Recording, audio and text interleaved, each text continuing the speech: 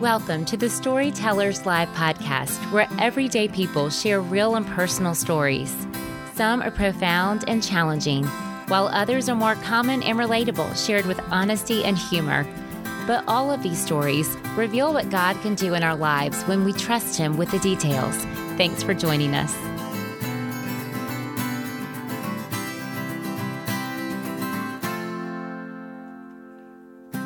Hi, everyone. This is your host, Kelly, from the Storytellers Live team.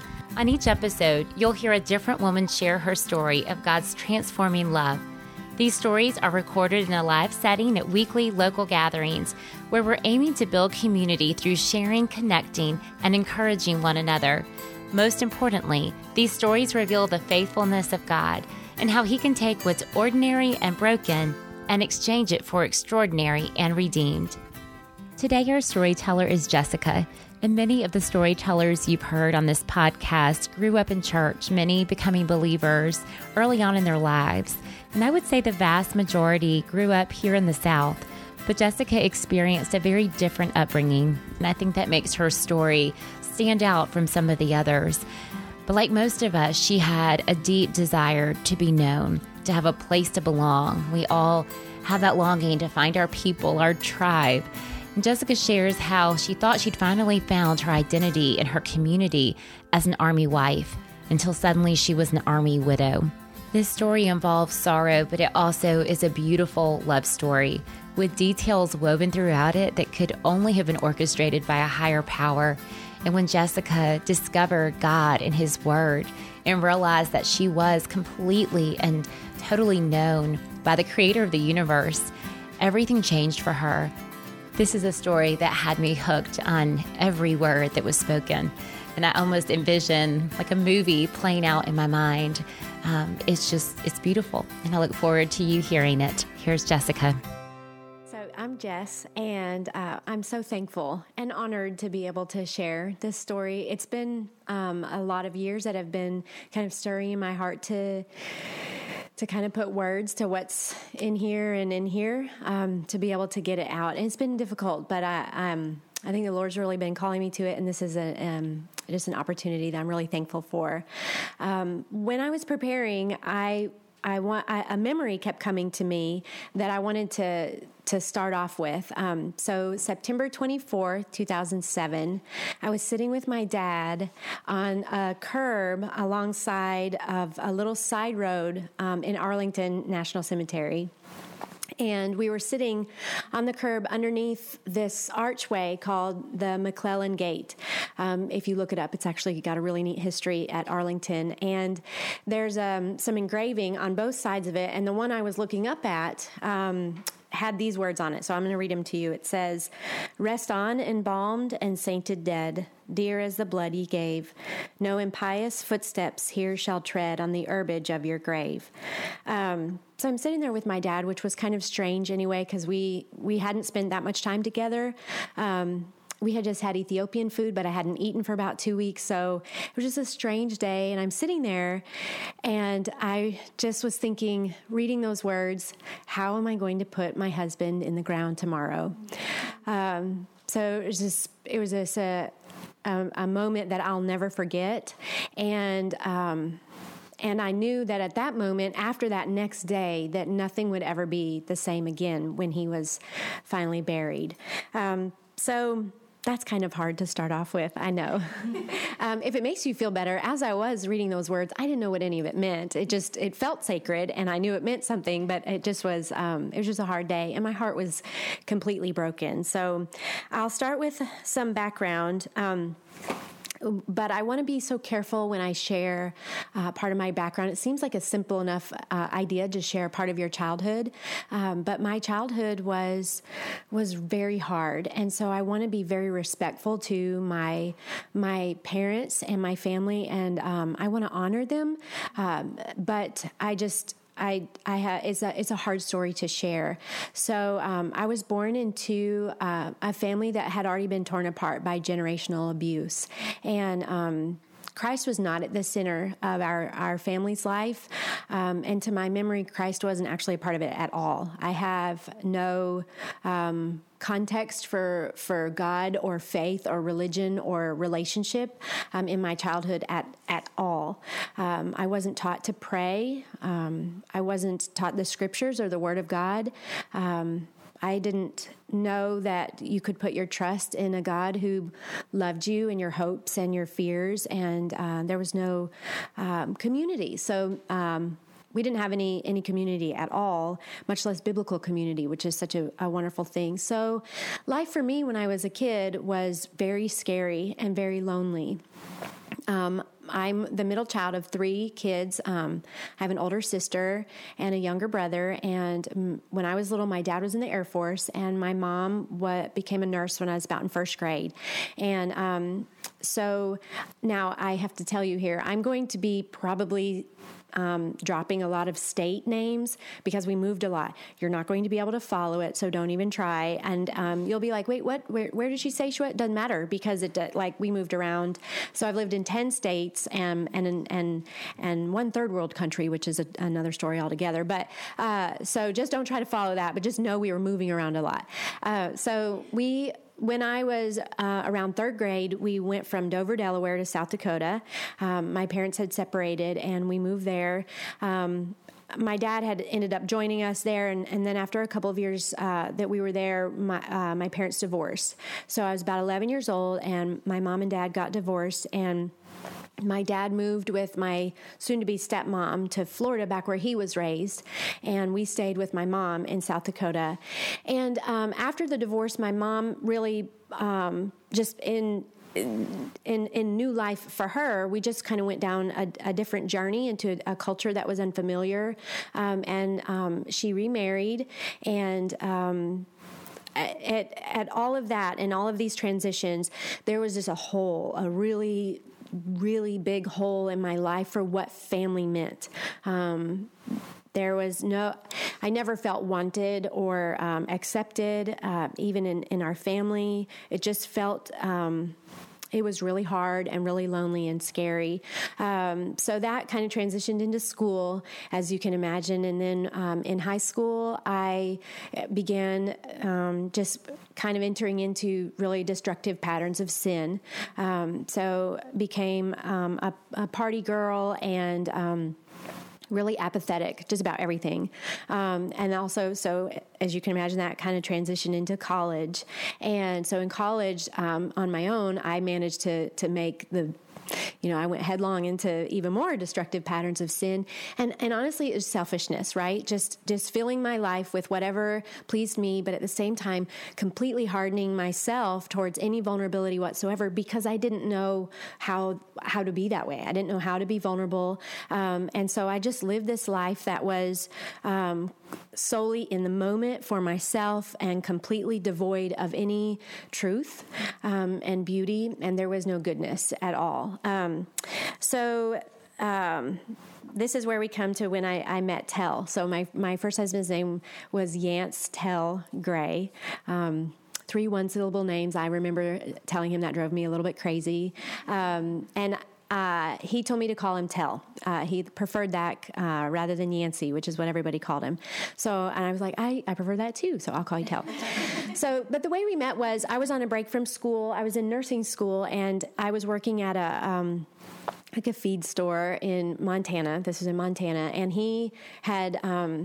I had met him in October of 2002, and I didn't really remember this till I was going through my story. He had come in with a friend to meet a girl that he had dated, and she wanted anything to do with him. But I was friendly, and so I was chatting with him, and I remember him saying he'd be home that Christmas for break, and I said, well, hey, I'll be 21 then, so we can, we'll go have some fun or something like that. So he did come back, and I remember him coming into the store and milling around and kind of putting things up on the counter, and just he wasn't leaving, and he was trying to talk and telling me about him being in the Army, which I had no reference for that. My dad had been in the Air Force, but the military was not a part of what I had grown up with, and so I wasn't impressed. I didn't care I didn't know what he was talking about, and it wasn't impressive to me.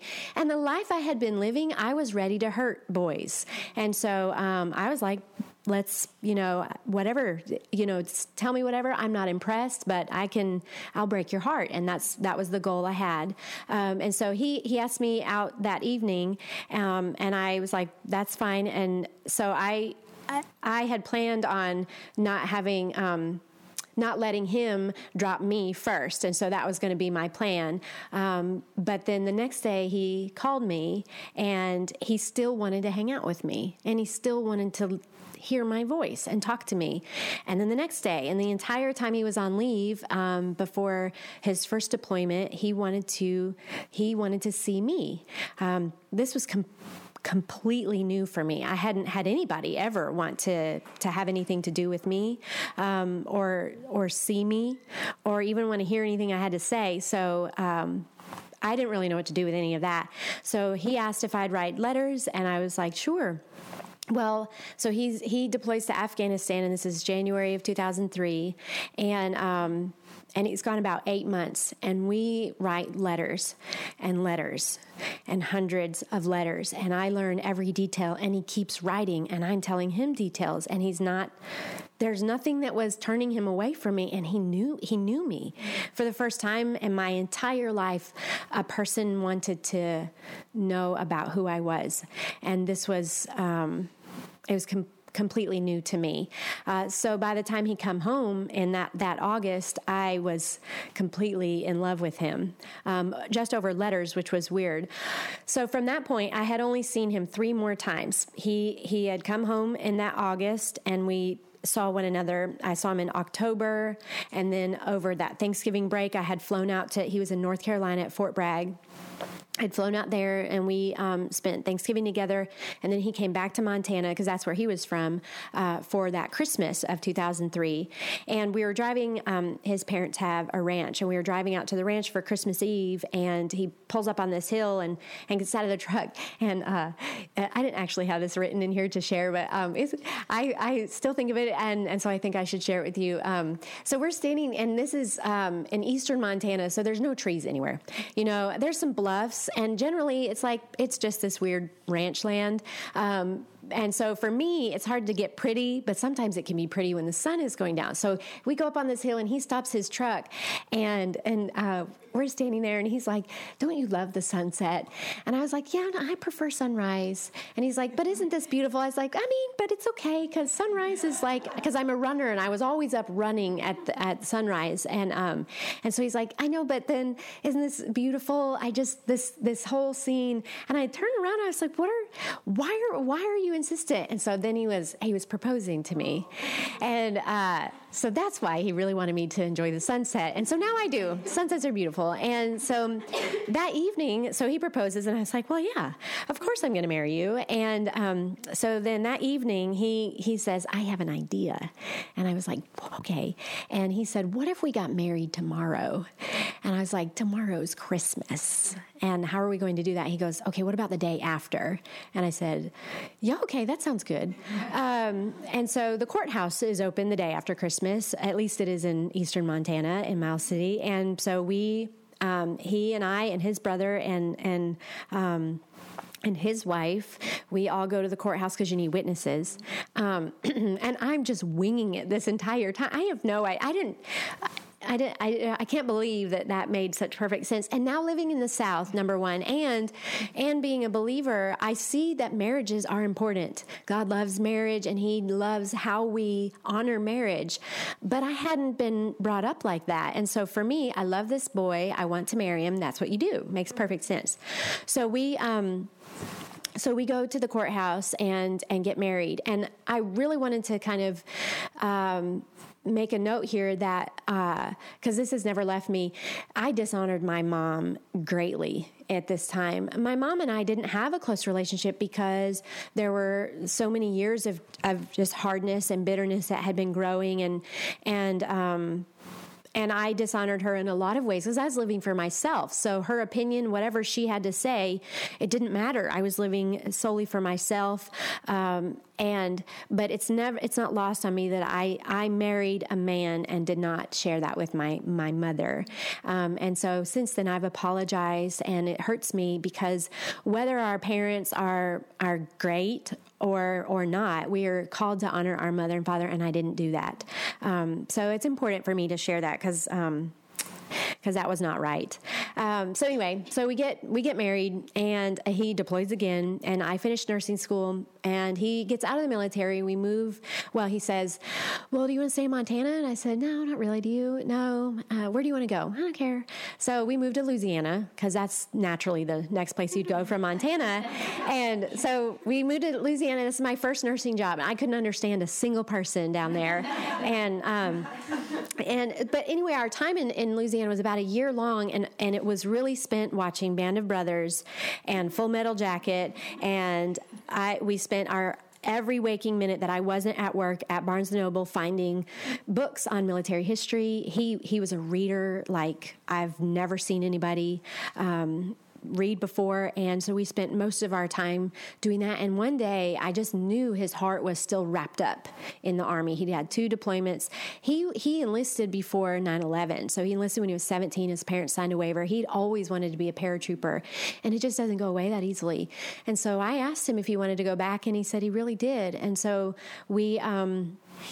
he re-enlisted in New Orleans, I think is where we were, and then there we went, and we drove out to Fort Bragg in May of 2005. And so then I became an Army wife, and I was really good at it. And so I want to kind of share about what it looks like to be an Army wife when you don't grow up with community. So when you are never seen or accepted, and all the times we moved around and all the places we were where I couldn't fit. I couldn't make the culture that my mom had that we went into after she remarried, and I just couldn't fit. But then came the Army, and you get an ID, and it says who you are. And then I was called Gray's wife. Like, that was my new name, was Gray's wife. And I got on to post, me with my ID. I had access to something. So I was special, and I ate every bit of it up. And so life at Bragg was, for me, I loved it. Even though he was gone a lot because they'd go out into the field or they're in some trainings or whatever. And I loved every bit of it. So that was a community that I settled into really, really nicely. So I was attached to Tell. He was a beautiful man, and he had a beautiful purpose. And to me, the sacrifice was worth it. So it was a worthy sacrifice to be called his. And so I also, that feeling of being seen and known was made because you're the Army. So you're set apart from the rest of the culture.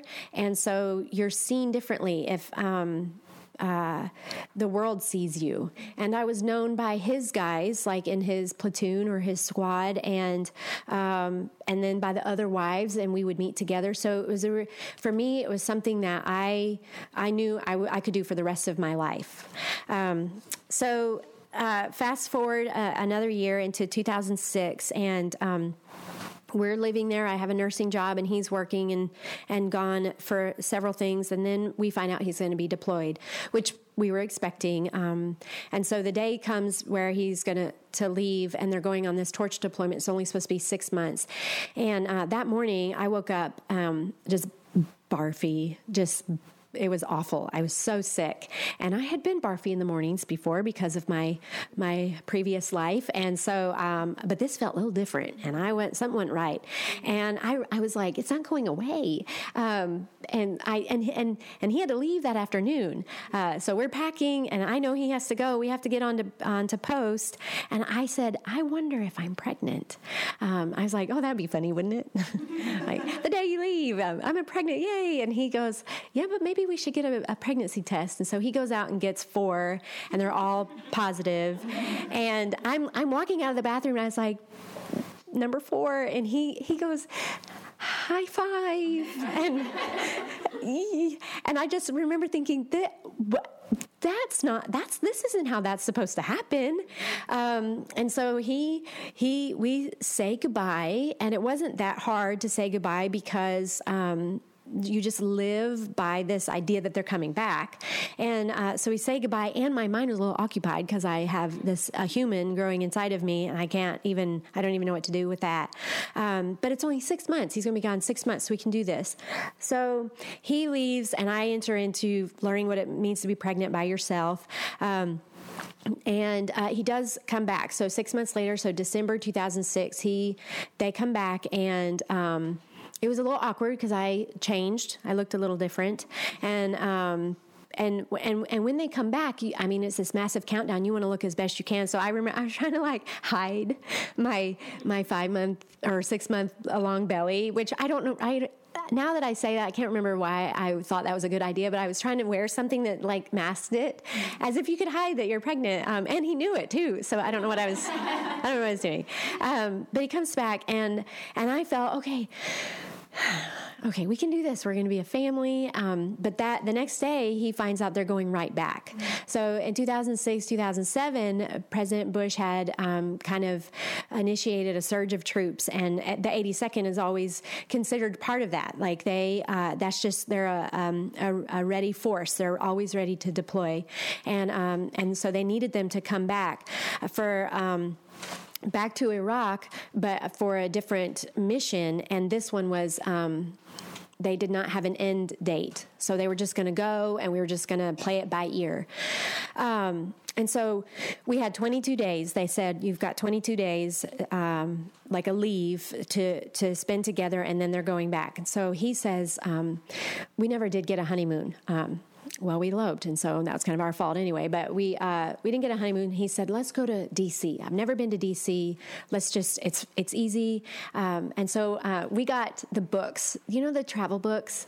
Now we all use the internet, and I know we had the internet, but he and I just had never been really savvy at that. And so we had the travel books, and we circled everything we were going to see, and we were all ready to go, and had our map to drive up to D.C. And as we were going, and he really wanted to see Arlington. He'd never been to Arlington. And as we were going, his first sergeant had called and said, they've actually cut it back. We're leaving in 4 days.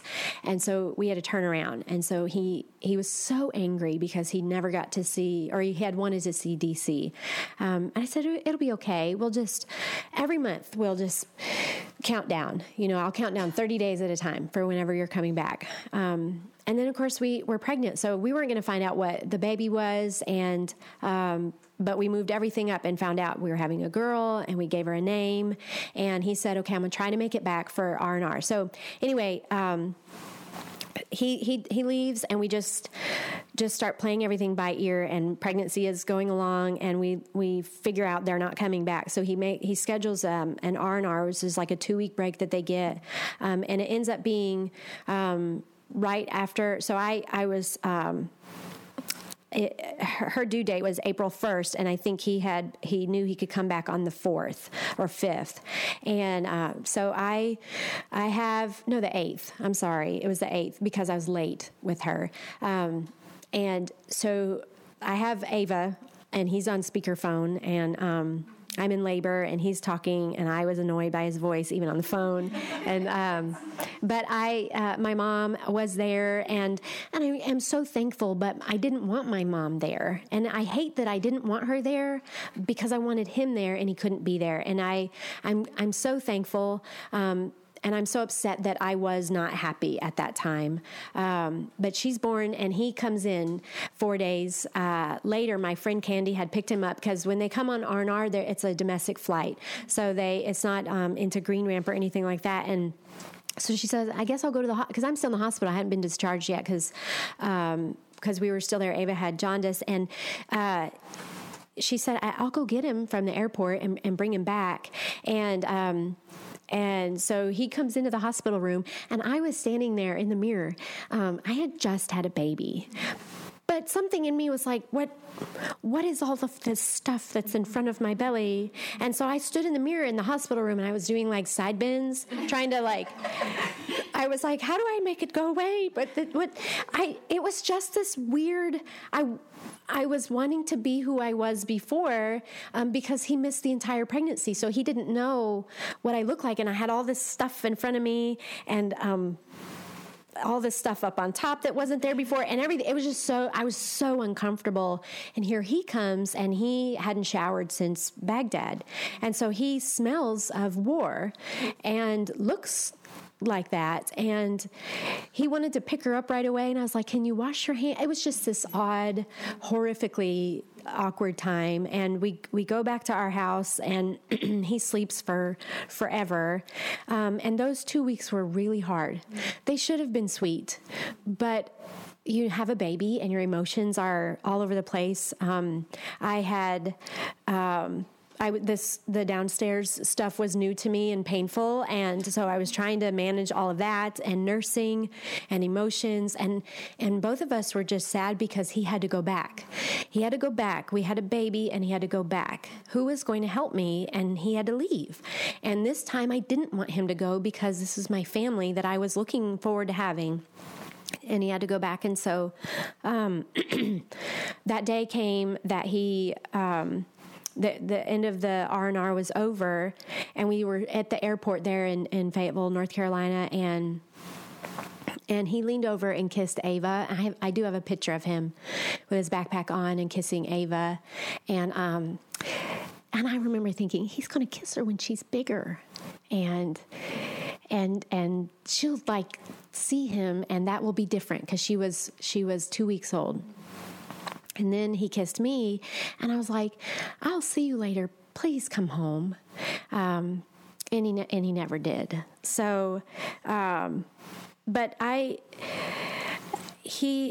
lived still by faith intel and not by sight, okay?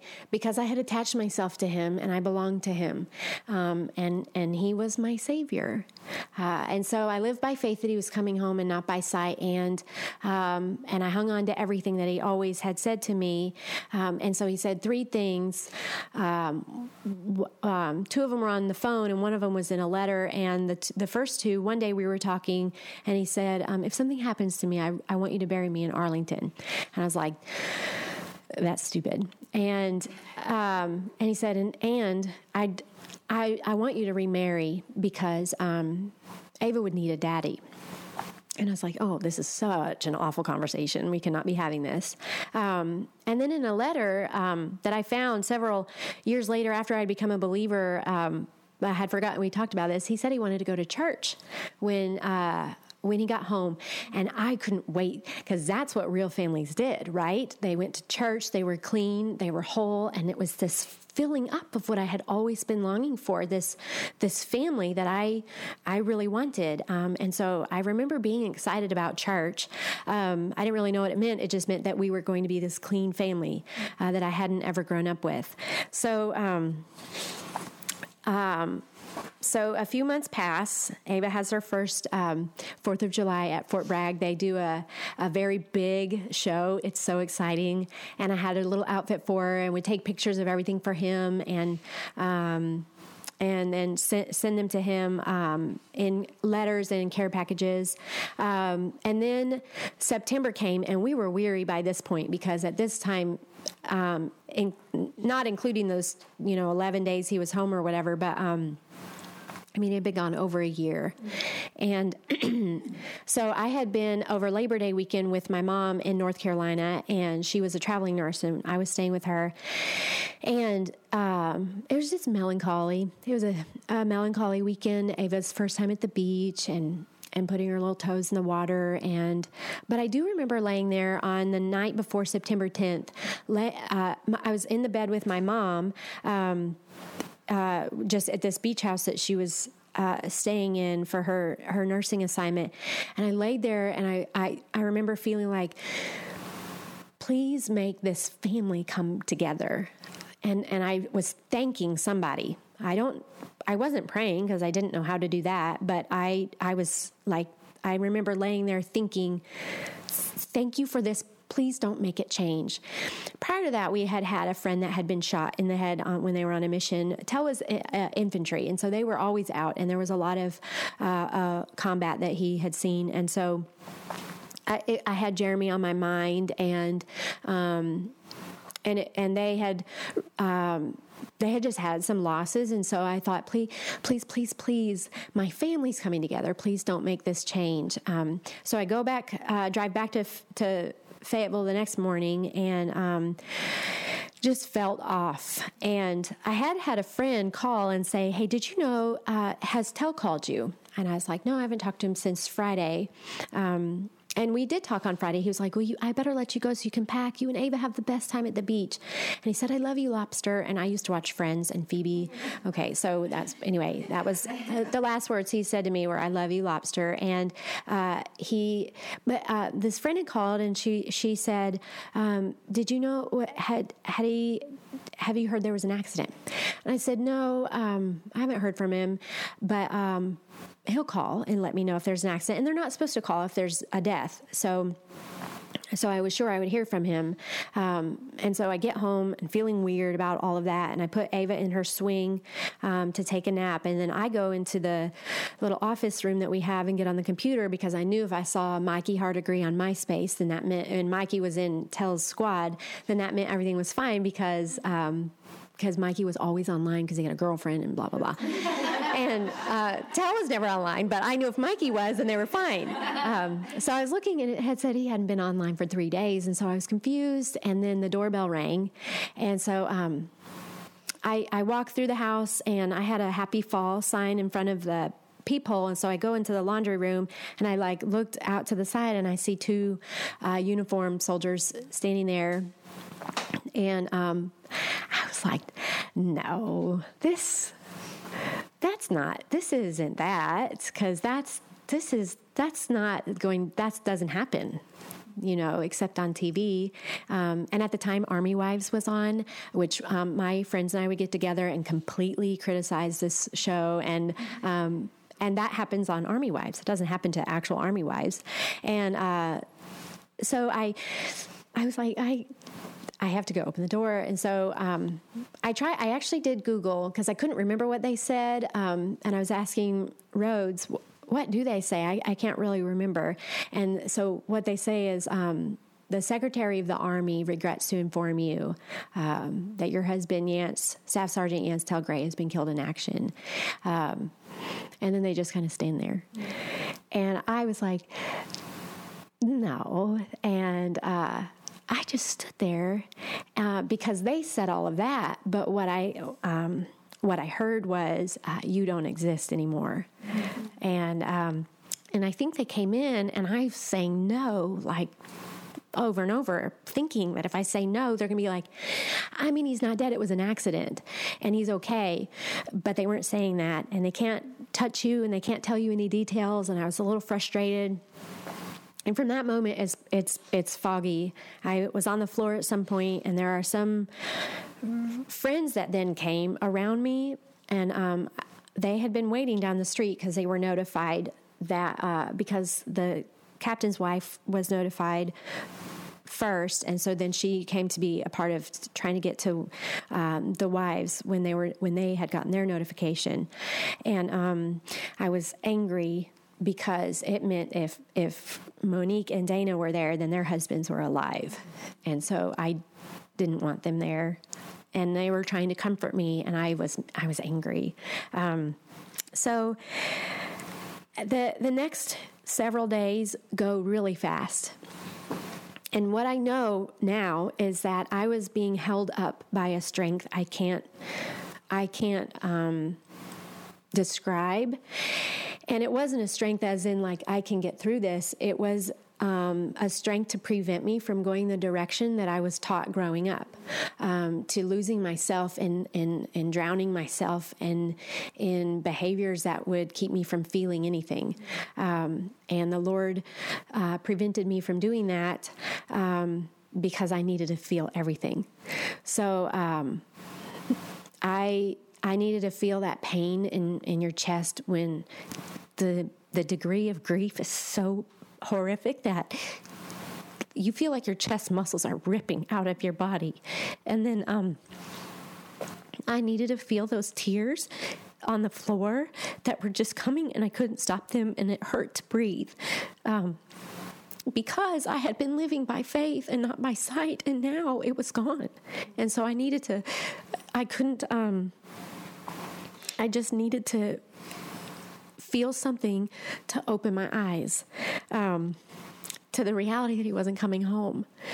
And so I had to figure out at that moment, and I can put words to it now. Obviously, I couldn't then, but what was happening was my identity was being crushed completely. And that's what God was, I know that he was holding me fast to feel the weight of the crushing, so that I had a very real picture that everything I had built my life up in was not eternal.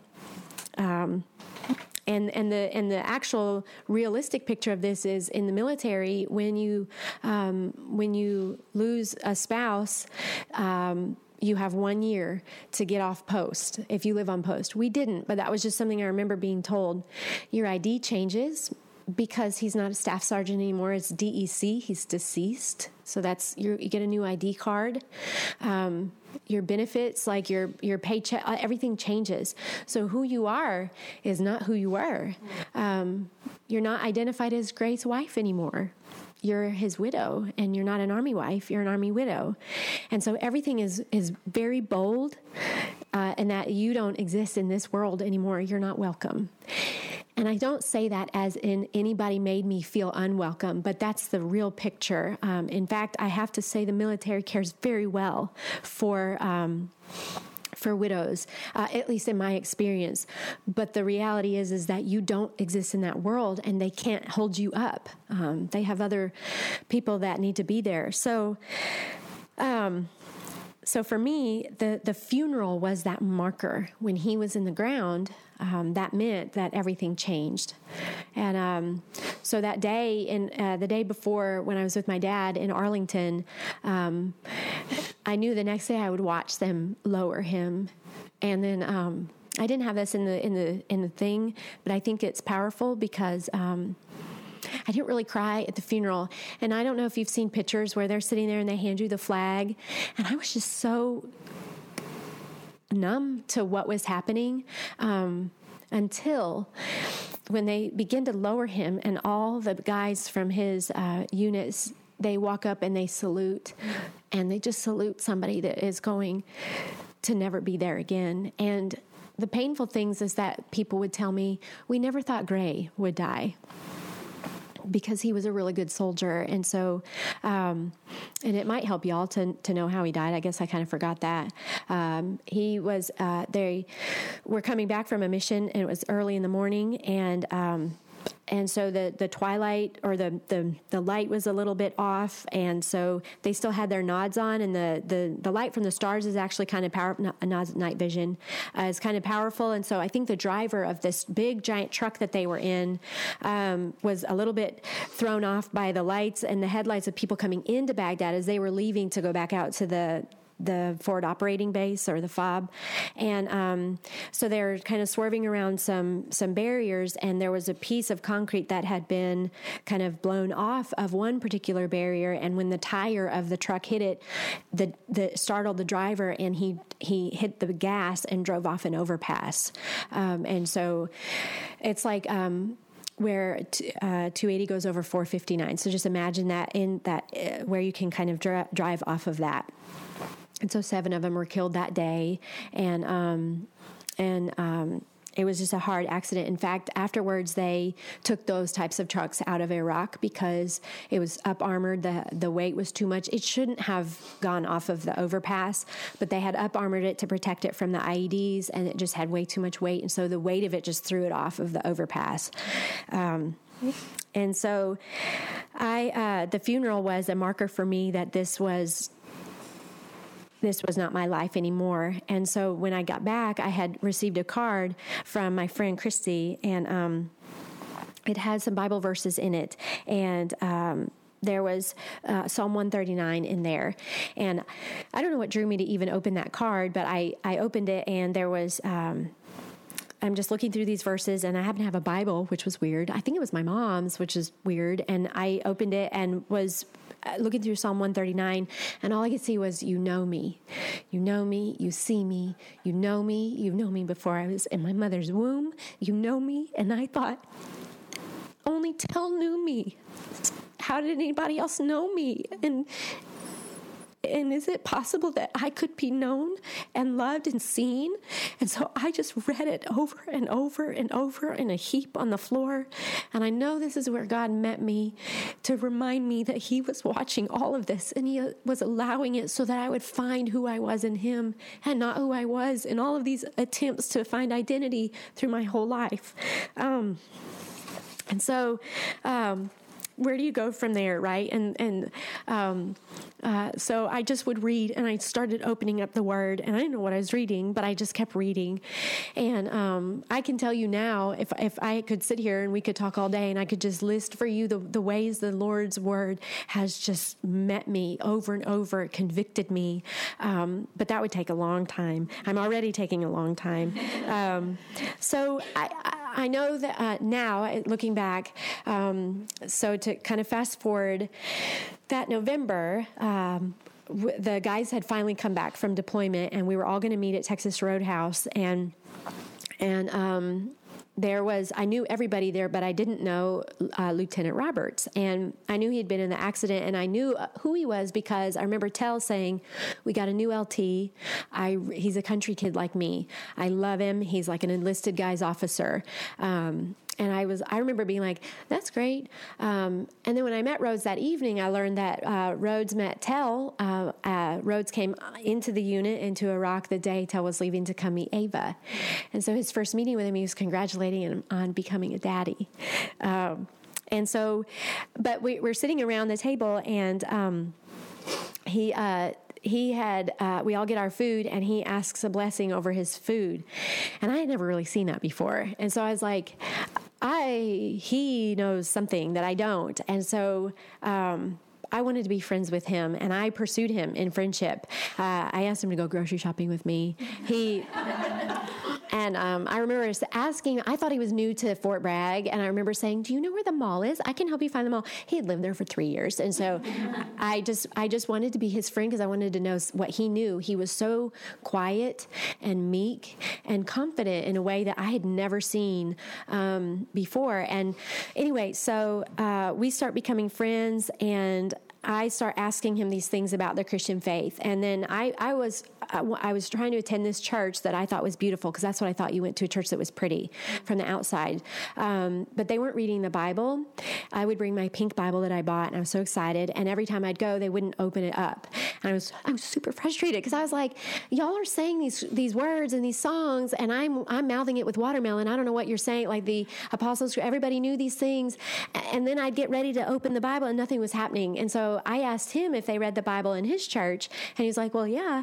And so I said, can I come with you? So we started going to church together, and Roach just showed me everything. And then at one point, I said, I like this person. Tell told me to get remarried, and I'm going to pursue him. And I had read in the Word that younger widows are to remarry, not burn with desire or passion.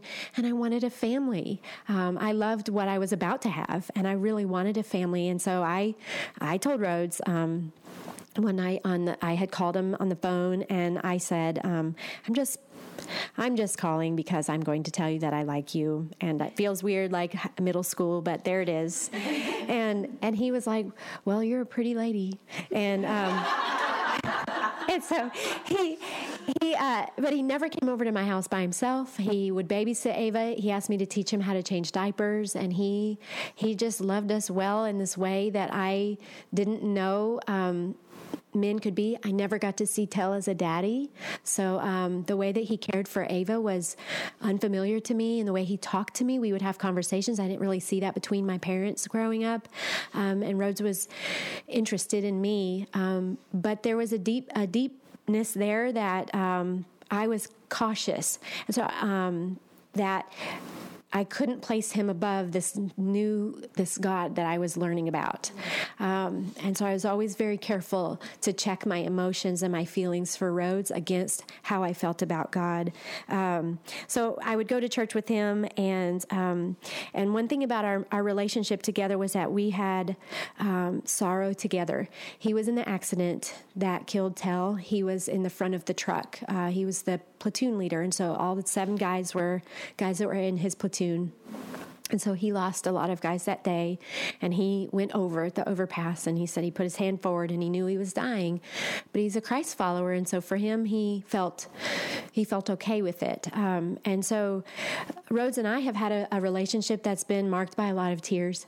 We've sat together a lot and just cried. Like when people are newly married and they go do fun things, well, we had a baby and grief, and that's what we did.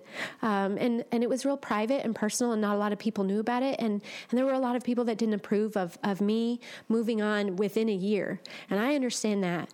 But the Lord pushed hard on the reality that this was the right direction, because what Jessica would do normally was the wrong direction. So from there, we moved to Charleston. He got out of the military. We moved to Charleston, South Carolina, because we loved it there, and that was my first real biblical community. So finally, I could see what I was learning in the military was actually pointing to community in Christ. I would sit in my first small group, and I remember when I discovered 1 Timothy 3:16, or I think that's what it is, that all Scripture is breathed out by God. And I said, "Did y'all know this was in the Bible?" And they didn't laugh at me. They, which is fine that y'all do, but they were like, "Yes." And I said, "This means that he wrote this, and this is stuff that people know growing up." I forgot to mention. I wanted to be very clear. Let me point out how foreign this was to me. I didn't know what Christmas was until I was married to Rhodes. Like, he explained Christmas to me. I knew there was Jesus as a baby. I don't know why it was important. I had no idea why every year this was a big deal. And then there was Santa. So where did that, I couldn't marry those two together. So imagine my befuddlement with Easter. Like, what in the world? There was a cross and a bunny, and I literally had no idea what those were. I wasn't taught any of that stuff. And so this is where becoming a wife and a mother in the Christian faith was foreign to me. How do you do that in community? How do you be a friend when gossip was so good, right? Gossip to me was beautiful. How do you be a friend in Christ? I had to learn how to drop all that. So as the Lord met me, he met me even in conviction of sin. He met me when I was realizing that my life was spent on myself. And this took a lot of prayer and a lot of pouring over my own sin and asking God to forgive me. And so just to kind of wrap this up, with the reason why I can share today, which I haven't been able to do, is we adopted a little over just last January, actually, and adoption has ripped me apart into places my identity was still wrapped up in. I still wanted a connection to the military that I just wasn't really ready to get rid of. And I still wanted to share my story about Tell, but not share with you the sin that existed prior to. But God wasn't saving me from grief. He was using grief to save me from sin. And that's what he does. And he meets us in those places that mean something to us, that open our eyes to who he is, and that he sees and knows us and loves us anyway. And so I in the process of adoption and being at home, I was on the floor again, in anguish over how can I be a parent? What am I doing? I don't know what I'm doing. And I'm a believer, and those are really hard feelings. And the Lord met me again, and he said, "Now come and die. Come and die and live in me and me alone." And this was just several months ago. So now I know that everything, my past, I can share that with you without shame. My present roles and hang-ups, they pass through that lens, that I belong to Christ. I'm not Gray's wife anymore, and I'm not the troubled lost girl, and I'm not Rhodes's wife or so-and-so's friend or Ava and Ellery and Leona's mama. I am a Christ follower, and it's no longer I who live, but Christ who lives in me. So.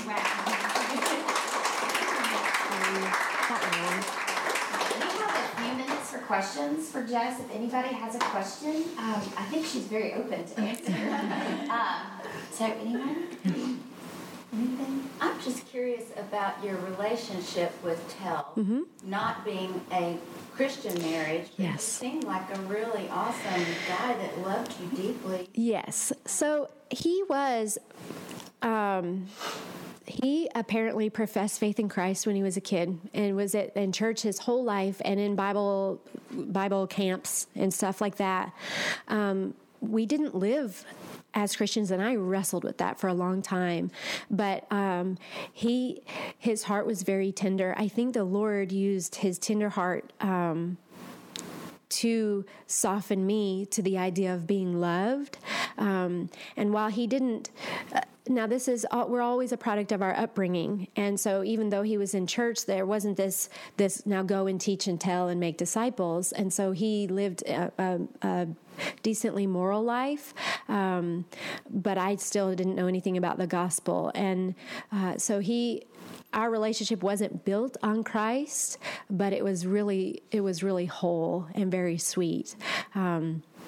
And so I hope that answers that. And I trust the Lord's goodness and his just judgment. And so I know that if the Lord rescued him, then I long to see him again. I really do. Yeah. Anybody else? Anybody else have questions? I'm sure I skipped over so much stuff.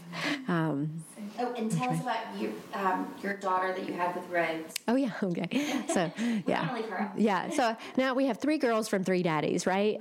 So Ava was 5 months old when Tel died. And then when Rhodes and I got married, we got pregnant with Ellery, and she's 8 now. And she's just this sweet little girl that when kids are raised in a home that there's been a death, she asks things like, when she was really little, before she understood all of it, she's like, well, then do I have another daddy too? Like Ava's got 2 daddies. Do I have, and always called him Daddy Tel. We call him Daddy Tel. And so the story is really well known.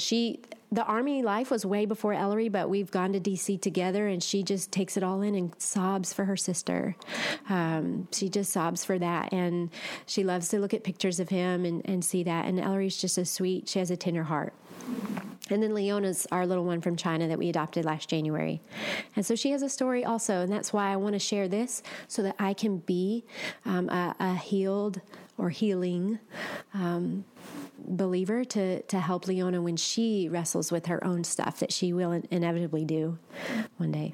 Yeah. How old was is it Ellery the youngest one? Yeah. Or Leona? Leona's the youngest. How old was she when she fell adopted? She was almost 3. Okay, so she was old. Mm-hmm. Yeah, she's a little bit older, which is fun.